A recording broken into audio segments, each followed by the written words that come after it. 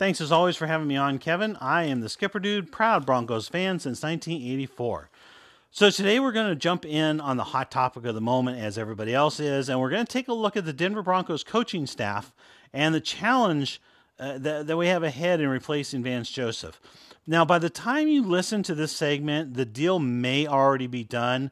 As I was recording this, things seem to be trending toward Vic Fangio, but it's still certainly up in the air.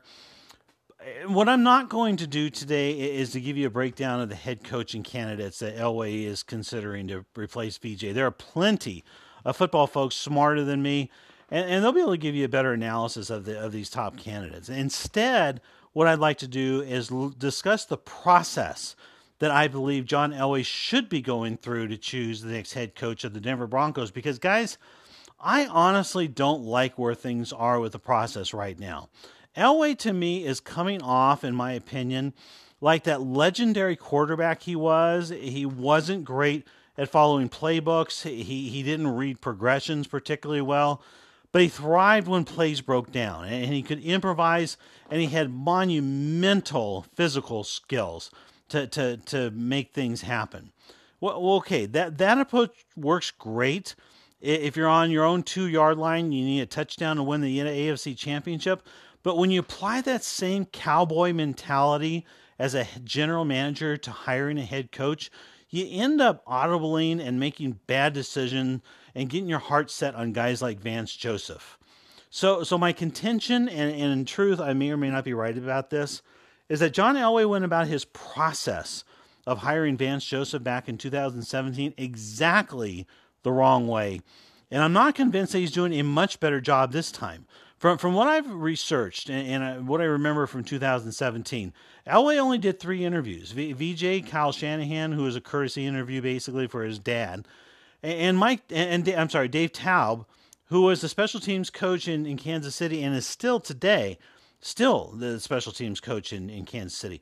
Elway's obviously doing a better job this time with at least 5 interviews: Fangio, Munchak, Taylor, Pagano, and Flores, but I still don't believe he's going about this search the right way.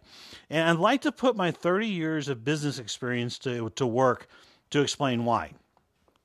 So head coaching changes, whether it's the NFL, whether it's the Major League Baseball, NBA, NHL, this cycle of life, basically, for a franchise is the best opportunity any franchise is going to get to take a step back, to do some soul searching, to reevaluate their priorities, and even to update their vision for success.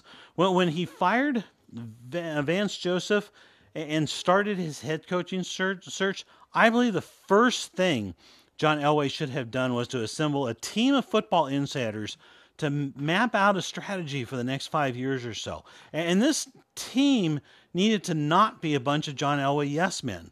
It needed to be a collaboration of men Elway trusts, regardless of whether they agree with him or not. He needed to bring in dissenting voices.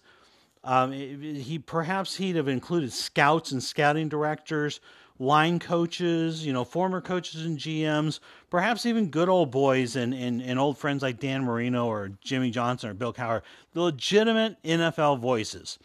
Okay, then he needed to take this team, hire them as consultants if he needed to, whatever he needed to do, but sequester them away at a retreat in a beautiful place, maybe 5 to 7 days. Fill them full of good food and plenty of alcohol, and take this brain trust and just take a few days and just talk football, okay? It's starting with what we call in the business world blue sky discussions, okay? Just very big picture philosophical stuff. Where is the NFL headed strategically and tactically the next few years? What impact is player safety having on the game? Was this year's Rams-Chiefs 54-51 game an aberration, or was it a harbinger of things to come? Historically, defenses win championships. Will that still be true 5 years from now?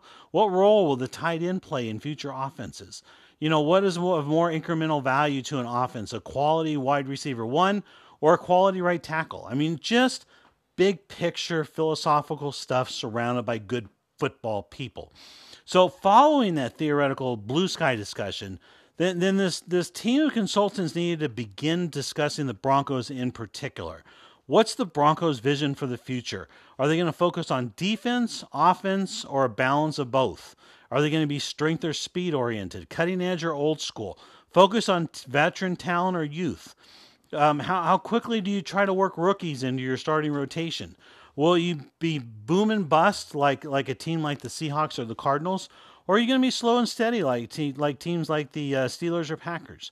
And during this phase, I believe John Elway needed to mostly listen and just ask questions.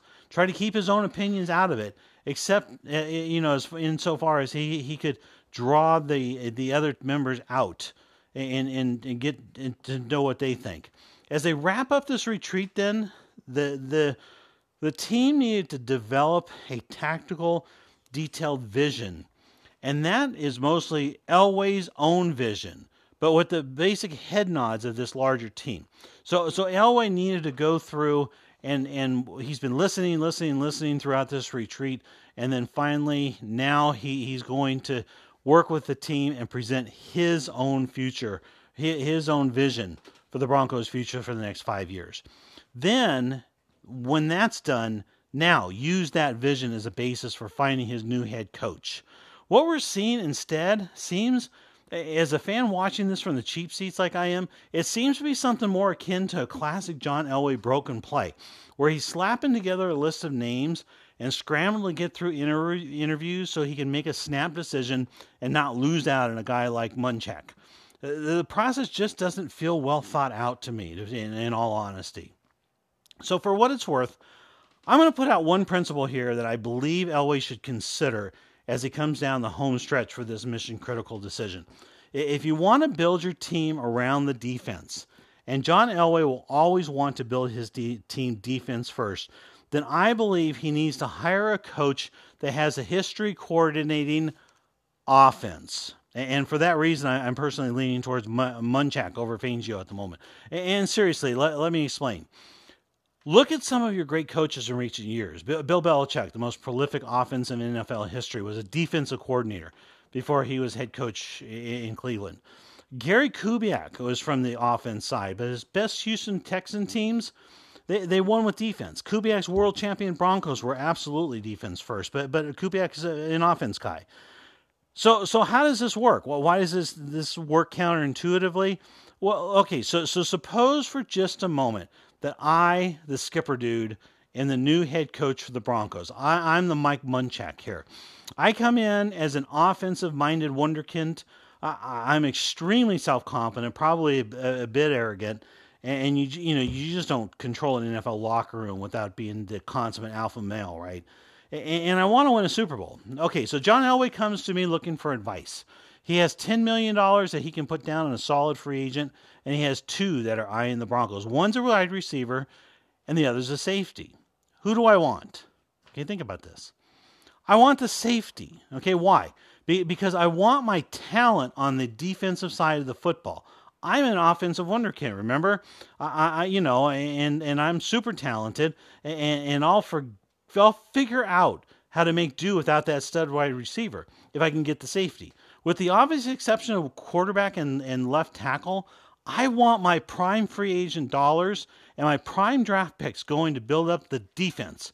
Give me a quarterback and a left tackle, and you can starve my offense a bit to build up my defense, and I'll figure out how to make the offense work. So my recommendation to Elway, if you want to emphasize defense, bring in an offensive specialist as head coach, I'd go with Munchak. Kevin, back to you.